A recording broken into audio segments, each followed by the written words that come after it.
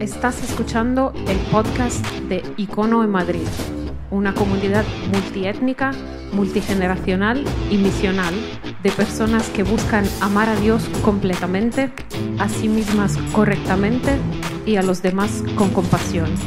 Este es el mensaje del domingo pasado. Muy buenos días, Icono. Espero que os encontréis bien donde estéis, porque asumo que estaréis todos dispersos seguramente por las fechas en las que estamos. Afortunados, los que podemos hacerlo, podéis hacerlo, así que, bueno, deseando que estéis disfrutando y que este sea un tiempo también que podáis tomaros, como lo vamos a hacer ahora, para reflexionar juntos acerca de cosas importantes. Nuestra fe sigue siendo fundamental, no solamente en el tiempo del curso escolar, digamos, sino que las vacaciones, como sabéis, son un tiempo perfecto, quizá mucho más a nuestra disposición para poderle entregar más dedicación y más tiempo a poder profundizar en cosas que se nos suelen pasar más desapercibidas a lo largo del año por la velocidad con la que vivimos. Para quienes no me conocéis, soy Lidia Martín, formo parte del equipo de enseñanza aquí en Icono. Y este verano, como solemos hacer desde hace ya algún tiempo, estamos en una serie que llamamos Veraneo Misceláneo, con diferentes temas. No es una serie al uso, es una serie que no es serie, para que nos entendamos, pero sí es ese espacio en el que solemos traer esos temas que se nos van quedando a veces un poquito atrás, a los que quizá, bueno, se nos queda, a los que hablamos sobre todo, la gana de poder meterle un poquito así la cuña para poder traerlos y desde luego para despertar inquietud en nosotros como comunidad, en cada uno a nivel personal, como seguidores de Jesús, y seguir marcando el hacia dónde vamos y hacerlo con firmeza y con fuerza. Así que vamos a aprovechar este verano para eso, aprovechamos estos minutos que tenemos delante de nosotros ahora para esto, y quiero simplemente hacerte un pequeño recordatorio de algo que te contaba hace justamente un año. En esa misma serie Veraneo Misceláneo, en la que estuvimos el año pasado, pues también varios compartiendo de la palabra a través de estas conversaciones, yo compartía contigo acerca de dos temas.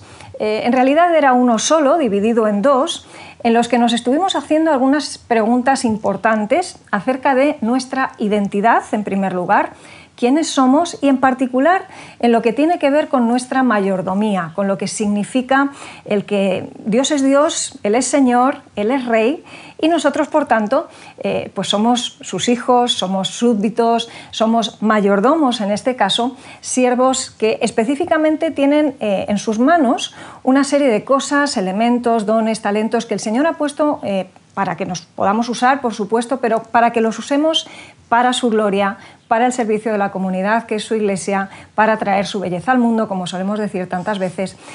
Eso fue lo que hablamos en aquella primera conversación. Y una de las cosas que te contaba era que quizá la palabra mayordomía nos resultaba como un poco obsoleta, entre comillas, para lo que solemos vivir hoy. ¿Por qué? Porque ya nadie tiene mayordomos como tal. Lo que tenemos son pues, gerentes, tenemos gestores, tenemos administradores, pero es esa misma idea lo que hay detrás. De alguna manera, el mayordomo era un poco el señor multitarea, ¿no?, que había en una gran casa. A él se le daba, por encima quizá de otro tipo de siervos, una cierta cantidad de responsabilidades que no se le daban a otros. Y qué llamativo y qué bueno y qué increíble también formar parte de la familia de Dios sabiendo que Dios no nos pone simplemente como siervos, que también y por supuesto, y es un gran honor poder servirle, pero además lo hace con ese tono de lo que implica la mayordomía. Un beneficio evidente por una parte, siervos privilegiados, evidentemente también, pero con una responsabilidad muy importante. Y de ahí que nos preguntábamos en la siguiente conversación, que te animo, por cierto, a recuperar porque creo que te va a ayudar también a orientar lo que hablaremos dentro de un ratito. Estuvimos hablando de ¿qué tienes en tu mano? Esa era la segunda parte y estuvimos precisamente deteniéndonos en Mateo 25, en una parábola muy conocida por todos nosotros, que es la parábola de los talentos, en la que, si recuerdas, examinábamos dos maneras de servir. Una acepta, agradable a Dios, por la cual los dos siervos que estaban en esa categoría, el primero y el segundo de los tres de los que nos habla la parábola, recibían un súper elogio de Dios, de su Señor en ese caso, en términos de buen siervo y fiel, en lo poco has sido fiel, en lo mucho te pondré. Ven y celebra, disfruta del gozo de tu Señor. Eso se le decía al primero y al segundo. Pero ¿qué pasaba con el tercero? El tercero, en términos nuestros, era un listo. Ese tercero lo que había hecho era reducir a la mínima expresión lo que podía hacer con el talento que había recibido. El talento, por cierto, no era una habilidad, era en realidad una moneda, ¿vale? Era algo que se le había dado para que lo multiplicara a base de negociar con ello y hacer buena administración de aquello. Bueno, pues él decide hacer un uso, como digo, mínimo de aquello, lo esconde en la tierra, no le da muchas más vueltas, simplemente se echa a dormir. Eso sí, se genera en su cabeza lo que consideró una muy buena excusa para que cuando llegara el señor de la casa tuviera algo que contarle, y sin embargo aquello no coló, como diríamos en el lenguaje cotidiano. Más bien lo que pasó es que el señor, que cuando llega también le pide cuentas a ese siervo, le dice todo lo contrario que a los dos anteriores: no has sido un buen siervo. Y le echa una bronca importante y además le deja bien claro que la excusa no era válida. Te acabo de hacer un resumen muy aproximado de lo que hablamos, pero la pregunta era: ¿qué tienes en tu mano? Bien, hay un detalle que forma parte de aquella parábola en el que no nos detuvimos en aquel momento, pero es sin embargo el corazón y la médula de donde quiero detenerme hoy. Y es una frase muy concreta que tiene que ver con que el señor de esa finca, de ese negocio, tardaba en venir, pero que sin embargo iba a volver. Era algo que los tres siervos, por cierto, tenían claro. No solo los dos primeros y al segundo le pilló como de improviso, no, el tercero realmente se inventa una excusa porque sabe que en algún momento va a tener que dar la cara. Y esa pequeña frase de que ese señor iba a volver, aunque no iba a ser inmediatamente, el señor se tarda un tiempo en volverse, no es un detalle menor ni en esa parábola ni en otras muchas en las que se menciona, qué curioso, el mismo detalle. De hecho, hoy ya te adelanto que nos vamos a estar deteniendo no en aquella parábola de Mateo, sino en una que encuentras en Lucas capítulo 12. En esa parábola se vuelve a hablar de siervos, se vuelve a hablar de buen funcionamiento y mal funcionamiento de siervos, pero sobre todo habla de que el regreso es seguro. Y fíjate que tanto en el caso de Mateo como en el caso de Lucas no es ninguna casualidad el hecho de que lo que estaba sucediendo justo antes y justo después de la parábola que estamos analizando tiene que ver con que Jesús estaba hablando de su próxima venida. Estaba hablando de los últimos tiempos. Estaba hablando, evidentemente de manera metafórica y alegórica, de sí mismo. Es decir, el Señor en algún momento va a regresar. Así que nuestro tema hoy, amigos, es: el Señor vuelve. Y es algo que tenemos que esperar, pero que además tiene que marcar nuestras vidas. La manera en la que vemos el futuro tiene todo que ver con la manera en la que vivimos el presente. Y si nosotros, que somos la comunidad de la esperanza, no tenemos claro que esa esperanza arranca, por supuesto, de una cruz vacía, de una tumba vacía, pero proyecta hacia la llegada por segunda vez de nuestro Señor Jesús, en otro tono completamente diferente que la primera, cierto, pero ahí está esa segunda venida. Entonces, ¿cómo vamos a vivir nuestro presente? Y tengo la sospecha, no, diría que la convicción, y hablo de mí misma también, que muchas veces precisamente por toda la vorágine en la que vivimos y por la manera en la que nos conducimos en el día a día, estamos tan obcecados y tan centrados en lo inmediato que se nos olvida que nuestra vista, que como comunidad de la esperanza tiene que estar hacia adelante y hacia arriba, no termina de vislumbrar esa segunda llegada. Y por cierto, detecto, y quizás soy yo nada más, y otros podríais estar en desacuerdo, pero detecto cada vez más en la comunidad cristiana, y me da mucha pena, un cierto escepticismo hacia ciertas verdades bíblicas que a veces también alcanzan este asunto de la segunda venida. Como expresa Pedro en un texto que luego mencionaremos más detenidamente, esa idea de que algunos lo tienen por tardanza y casi se convierte en escepticismo, y la línea es muy fina verdaderamente entre lo uno y lo otro. Y puede estar pasando como pasan otras tantas cosas ahora, en que la gente, incluso seguidores de Jesús, se acercan al texto bíblico y dicen: vale, sí, la Biblia está muy bien, pero casi que este trozo y este trozo, vamos a ponerlo en cuarentena, ¿no? Porque claro, en la mente posmoderna, en la mente, ya no digo científica, porque el posmodernismo se está cargando el respeto a la ciencia, por otra parte, entonces no voy ni a entrar ahí. Pero nuestra mente humana, que sigue teniendo pues en el corazón las mismas cosas que se tenían en otros siglos anteriores, vuelve a hacer una diferenciación pues muy suya de aquello con lo que sí que se quiere o se puede quedar y aquellas cosas con las que no. Qué triste sería que el asunto de la segunda venida de Jesús lo demos ya no solo por algo que, bueno, en el fondo no tiene tanta urgencia, no hace falta que lo pensemos tanto, pasará y ya está. No, el Evangelio nos habla muy claro en ese sentido. No es quizá el tema del que más hablamos en las conversaciones, pero sin embargo, detalle, te das cuenta de que lo recordamos todos los domingos cuando participamos de la Cena del Señor. Claro que nos enfocamos en el sacrificio de Jesús, por supuestísimo, recordamos esos momentos de dolor, empatizamos, aunque sea en una mínima medida, de lo que ha supuesto eso para nosotros. Nunca llegaremos a entenderlo, desde luego, de este lado del sol, pero ahí estamos intentando hacer ese esfuerzo también por no ser olvidadizos, pero es una declaración gloriosa que se hace hasta que Él venga. Es decir, no tiene ningún sentido ese recordatorio si no tiene también el aspecto de esperanza de hacia dónde estamos mirando. Es por esa y no por ninguna otra razón que somos la comunidad de la esperanza. Y es esperanza para el mundo también, no solo porque, por supuesto, vendrá a recoger a los suyos y se levantarán también los que son suyos y perecieron y, bueno, pues todos estaremos en presencia del Señor, sino porque nos esperan cielos nuevos y tierra nueva. Y ese momento de la venida del Señor es un evento inaugural extraordinario que va a marcar el cambio de todas las cosas. La naturaleza sigue gimiendo, no solo el ser humano, todo gime a la espera de esa llegada. Y lo triste de todo esto es que quizá nosotros, como comunidad de seguidores de Jesús, a veces lo pasamos demasiado de puntillas. No sé si nos lo recordamos lo suficiente, no sé si nos pone el pelo de punta o la piel de gallina cuando pensamos en lo que eso va a representar por la escena magnífica, por supuesto, pero sobre todo porque ahí acaba esta etapa en la que vivimos y empieza otra que es realmente a la que aspiramos. Así que quiero ponerte en ese contexto. Jesús estaba hablando de su segunda venida, estaba ya hablando de los últimos tiempos en ese momento en el que está hablando con sus discípulos. Y quiero contarte en 3 puntos muy directos de qué quiero hablar hoy.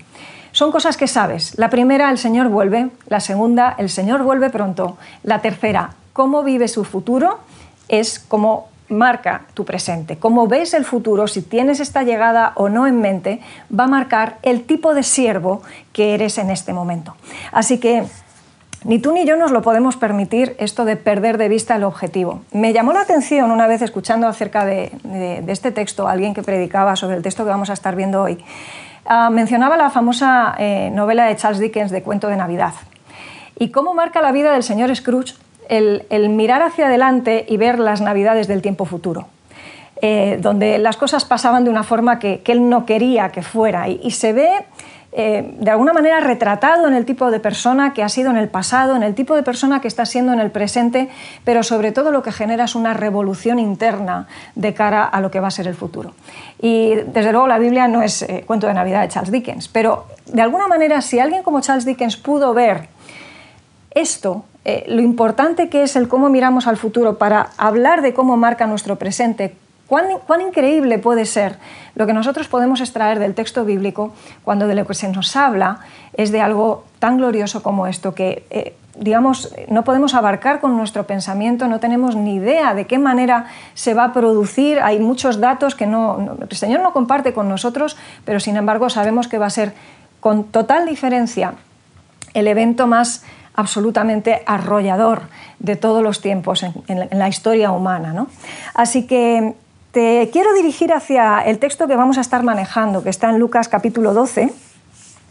Vamos a estar viendo bastantes versículos, pero los vamos a ir viendo de una manera que espero te sea ágil, ¿vale? Siempre ten en cuenta esas 3 ideas que acabo de lanzarte. El Señor vuelve pronto, y cómo veas tu futuro va a marcar cómo vives tu presente. Leemos en este texto y dice: «Estén ceñidos vuestros lomos y vuestras lámparas encendidas, y vosotros sed semejantes a hombres que aguardan a que su Señor regrese de las bodas, para que cuando llegue y llame, le abran enseguida. Bienaventurados aquellos siervos a los cuales su Señor, cuando venga, halle velando. De cierto os digo que se ceñirá y hará que se sienten a la mesa y vendrá a servirles.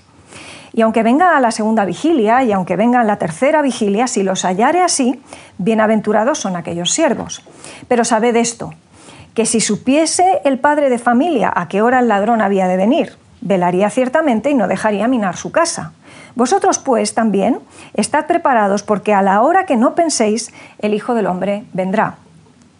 Entonces Pedro le dice: Señor, ¿dices esta parábola a nosotros o también a todos? Y el Señor sigue hablando, dice el Señor: ¿quién es mayordomo fiel y prudente al cual su Señor pondrá sobre su casa para que a su tiempo les dé su ración?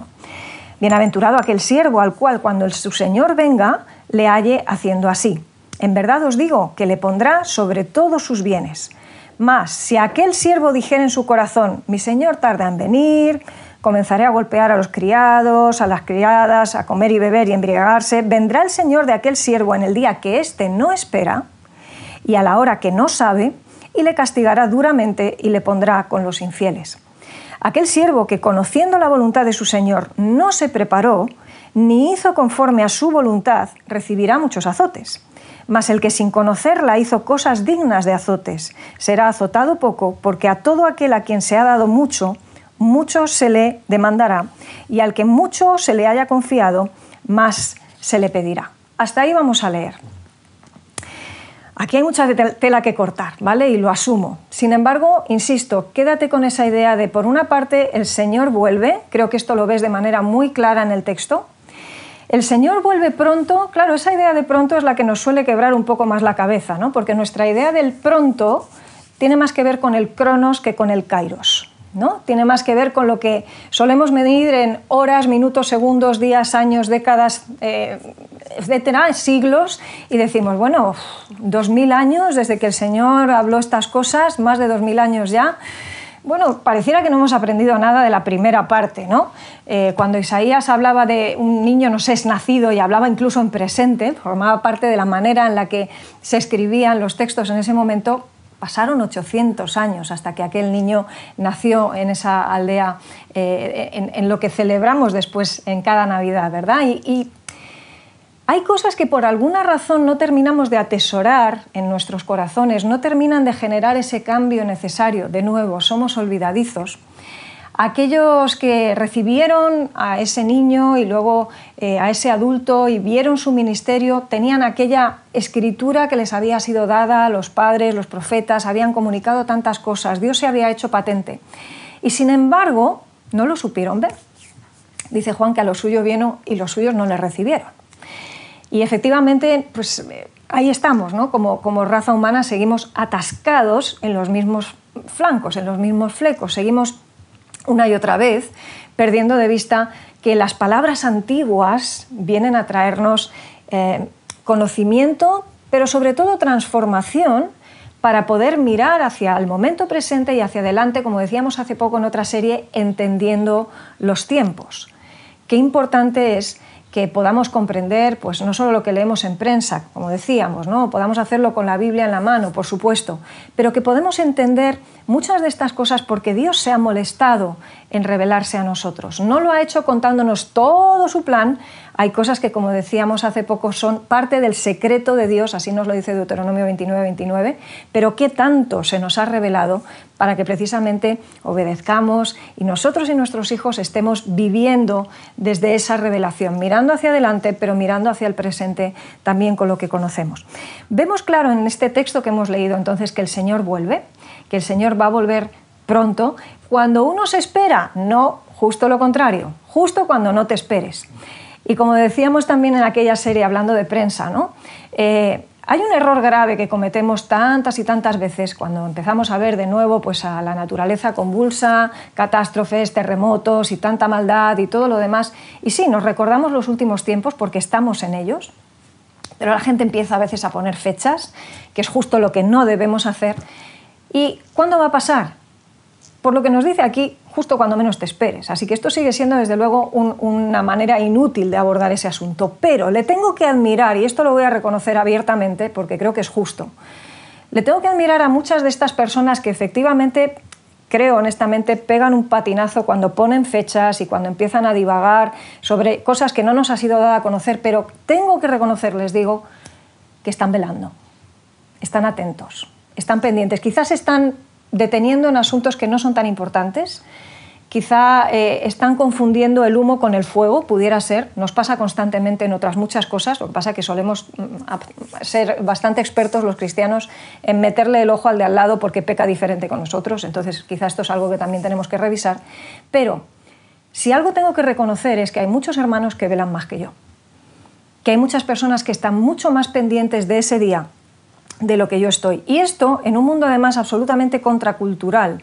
porque lo nuestro, lo que traemos los cristianos como mensaje es contracultural respecto a lo que se vive fuera. Vivimos en una época en la que nadie habla de la muerte y por supuesto ven que la muerte es el final. Hablar de resurrección es una pura tontería para ellos. Hablar de la resurrección de Cristo es de absolutos memos. Es como todavía sigues pensando esa patraña, te la crees, ¿cómo es posible? Detenida por alguien inteligente. Puedes decir que crees en marcianos, pero nunca digas que crees en la resurrección si quieres que te tomen por alguien con 2 dedos de luces. Esa es la época en la que estamos viviendo.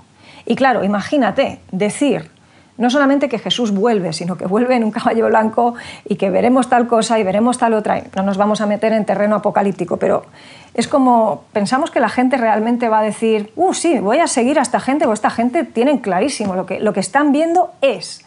Tampoco lo hacían aquellos en el primer siglo. Tanta gente cuando escuchaba lo que Jesús hablaba no entendían absolutamente nada. Es más, ni los propios discípulos, como ves, tenían muy claro de qué estaba hablando Jesús. Y Pedro mismo le hace preguntas en ese momento porque les cuesta entender. Es contracultural hablar de la segunda venida de Cristo. Sin embargo, fíjate, hay 4 tiempos, 4 compases que se producen en la historia del hombre en lo que tiene que ver con Dios. De hecho, no existe el hombre si no es con Dios, pero la vida de Dios, la existencia de Dios que es eterna, en algún momento se cruza con el hombre.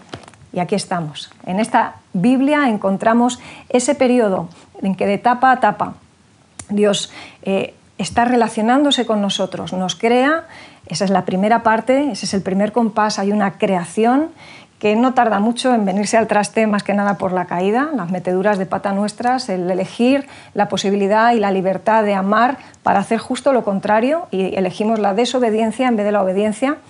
Hay un momento en la historia con la llegada primera de Jesús en que es un tiempo de redención en el que las cosas gracias a su sacrificio pueden empezar a ser hechas nuevas y vistas nuevas y vividas de una manera distinta. Eso sí, estamos en ese sí, pero todavía no, porque tiene que llegar un cuarto compás. Y ese cuarto compás que tiene que ver con la restauración de todas las cosas, con cielos nuevos y tierra nueva, hacia donde vamos, ¿qué es lo que encontramos? ¿Qué es por lo que verdaderamente se escribió Apocalipsis para decir la historia no termina aquí? Esto no es el final, no os desesperéis, incluso con todos estos dramas que estáis viviendo, con todo lo que estaban viviendo los cristianos del primer siglo, con lo que estaba significando la persecución. El mensaje de Juan, que es el mensaje de Dios en definitiva, era esto no termina aquí. Las batallas parecen perderse, pero la guerra está ganada. ¿Cómo le cuentas esto al mundo?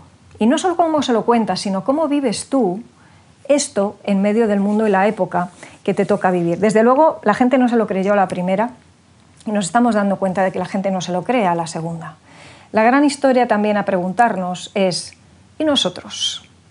Estamos cayendo en las mismas cosas que quizá cayó aquel pueblo judío que esperaba pero no supo ver, no entendió los tiempos, no aplicó las palabras antiguas, no hubo nada que en general les hiciera zarandear una campana en su mente. Solo algunos, con el oído bien fino, pudieron oír y con las vistas bien puestas en lo que el maestro mostraba, quisieron ser más que esos ciegos que no quieren ver o sordos que no quieren oír, trascendieron esa línea, dieron el paso de fe. ¿Estamos en una posición como unos o como otros? ¿Dónde crees que estás? Porque creo que a veces como seguidora de Jesús no estoy en el sitio correcto.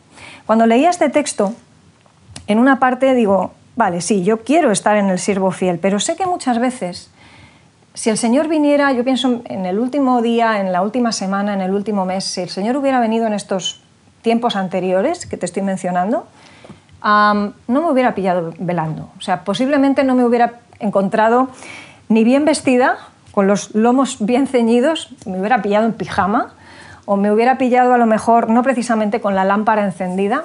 Te pongo un ejemplo sencillo de cómo funciona esto. Si eres padre o madre y tus hijos empiezan a salir solos a la calle, sabes que hasta que no llegan no te quedas tranquilo. Desde luego, si cuando tu hijo llega a casa se encuentra todo apagado, sabe que no le estás esperando.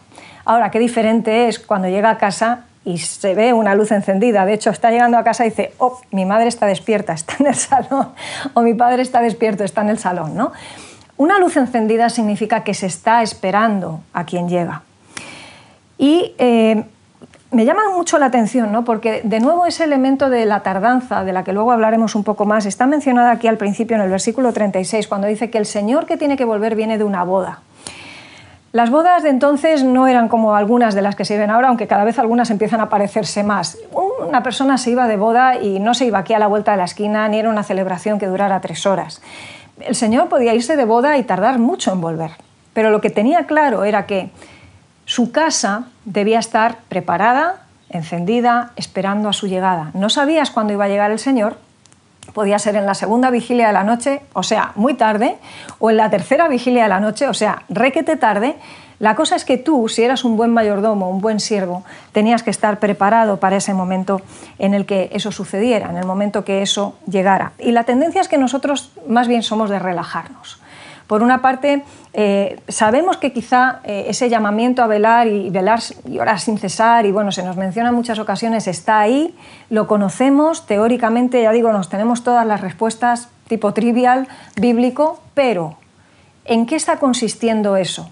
Y ya sabemos que esto no se trata de ponerte a contemplar al cielo y, en fin, estar ocioso y vender todo lo que tienes en términos de, vale, dejas de trabajar. No, porque te pegarían el mismo tirón de orejas que le dieron a los tesalonicenses, aquello de el que no trabaje, que no coma, ¿no? O sea, no utilicemos, desde luego, la segunda venida o el estar orando o velando como recurso o excusa para hacer lo que nunca se nos ha pedido tal cual que hiciéramos. De lo que sí se nos habla es de que, sea que estés trabajando, sea que estés cuidando a tu familia, sea que estés tomándote un café, sea que estés leyendo el periódico, todo lo que hagas sea un acto de adoración.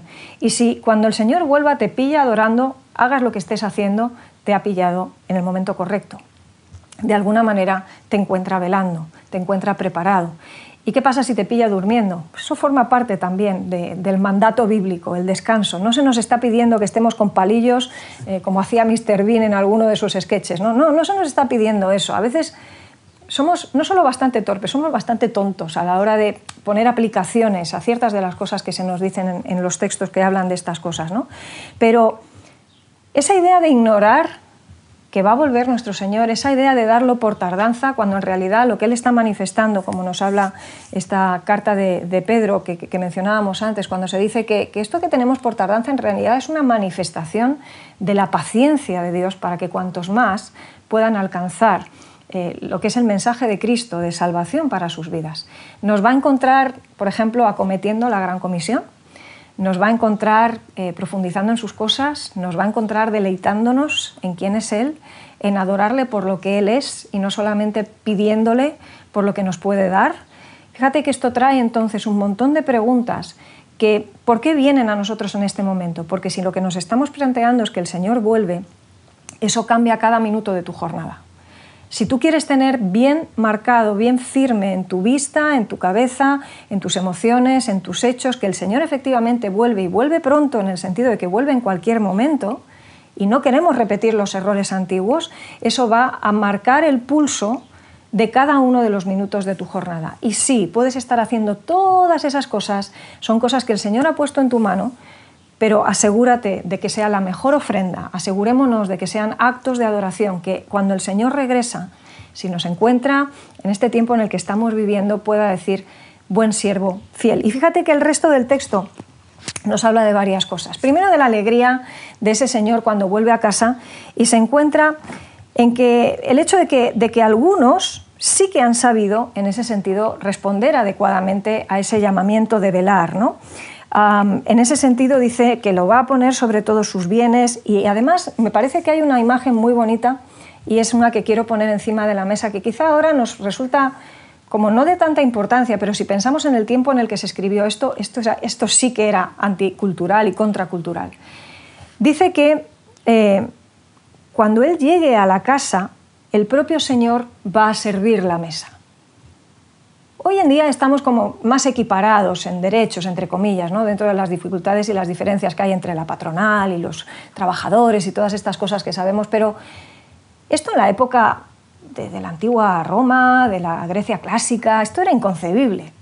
No era lógico ni normal que cuando llega el Señor, pues sorprendido y agradado por la respuesta de su servidumbre, de su mayordomo, dijera, ¿sabes qué? Me voy a ceñir el delantal y me voy a poner a servir la mesa. Y esto es una imagen de la que se nos habla incluso en el Salmo 23, cuando se nos habla de que adereza mesa, banquete delante de nosotros.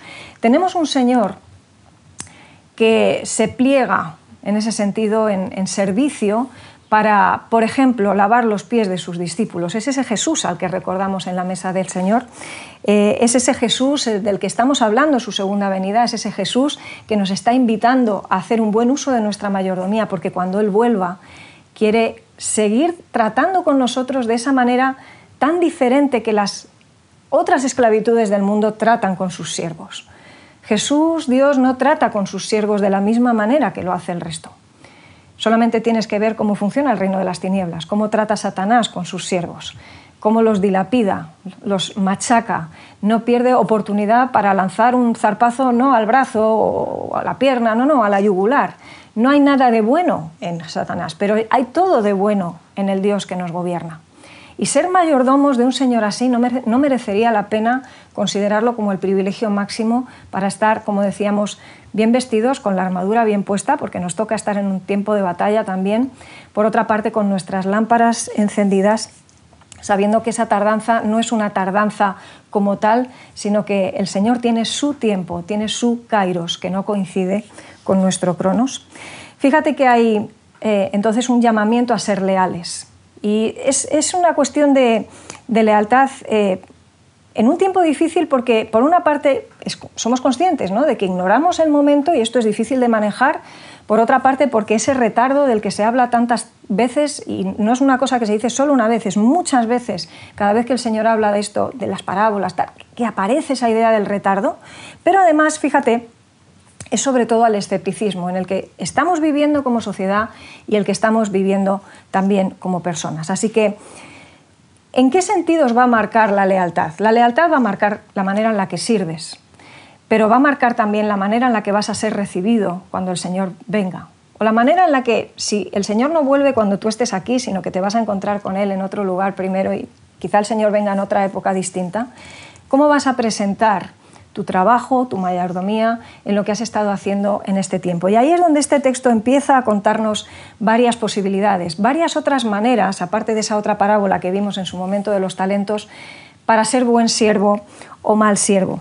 Fíjate que dice en el versículo 43, el mayordomo fiel y prudente es uno que va a ser bienaventurado, es ese siervo que cuando el Señor venga lo va a encontrar haciendo lo que debe, le va a poner sobre todos sus bienes. Pero dice también, ahora, si ese siervo dice en su corazón, mi Señor tarda, y comenzar a golpear a los criados, o sea, no solamente es que piensa que tarda y se relaja, sino que empieza a hacer todo lo contrario, se dispersa, es escéptico quizá con la idea de que el Señor va a volver, hace las cosas al contrario de lo que se le ha pedido. Ese Señor que va a volver no se va a quedar impasible ante aquello. Lo que va a suceder es que va a haber castigo.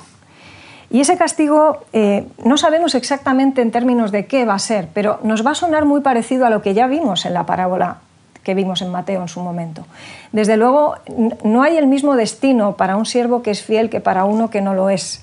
Se nos recuerda en Malaquías también, ¿no? Qué importante. Va a haber un momento en el que os vais a dar cuenta de que no es lo mismo temerme que no temerme, servirme que no servirme, adorarme que no adorarme.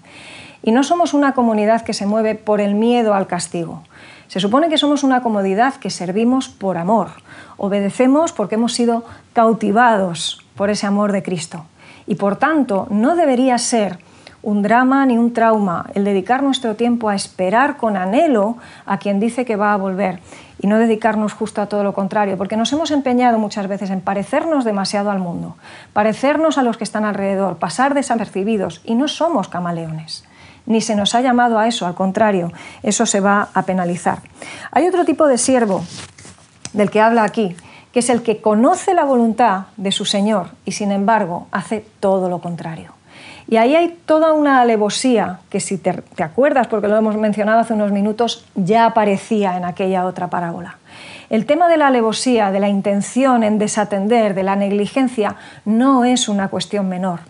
Nuestro Dios no es un Dios tonto, no es un Dios que mira para otro lado, es un Dios que sabe, es un Dios que conoce, es un Dios al que no podemos engañar con excusas bobas.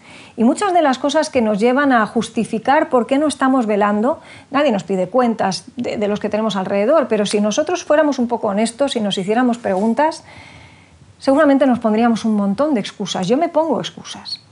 Y sé que ninguna de esas, cuando miro este texto, van a colar, si lo decimos en términos coloquiales, como no colaron las excusas de aquel tercer siervo de la parábola de los talentos.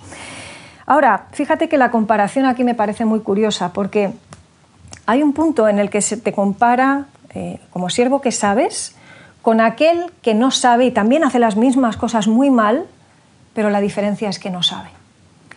Y aquí es donde creo que como comunidad de seguidores del Jesús que vino una primera vez, pero que va a volver una segunda, y que somos conocedores porque tenemos el canon bíblico entre nuestras manos, se nos va a demandar más.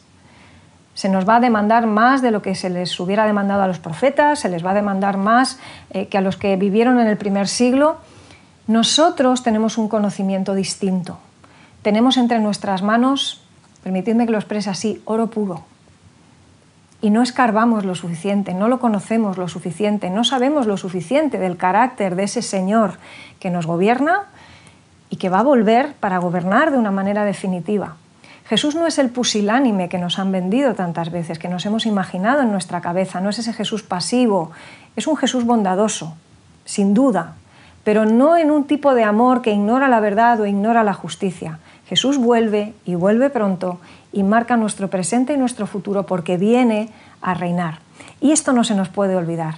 El mundo va a ser un mundo distinto. La tierra, el cielo, como lo conocemos, no va a tener nada que ver seguramente, aunque quizá en alguna esencia, no sabemos. Hay cosas que forman parte del secreto de Dios. Pero la gran pregunta es, ¿cuánto sabemos nosotros de esto como para poder permitirnos el lujo, que no debería serlo? No es ningún lujo, es toda una tragedia de ignorar todas estas cosas. Así que te voy a animar a una cosa, y es algo muy particular y muy concreto. Si decimos que el futuro, el cómo vemos el futuro marca nuestro presente y que eso va a marcar tus segundos, tus minutos, tus horas, tus días, piensa ahora en tus vacaciones. Piensa en lo difícil que es muchas veces a lo largo del curso pararse a pensar en esto, dedicar unos minutos a hacer un ejercicio práctico como este. ¿De qué maneras va a cambiar tu forma de vivir, tus minutos, tus horas, tus días, tus jornadas, tus vacaciones, el tener en cuenta que el Señor vuelve?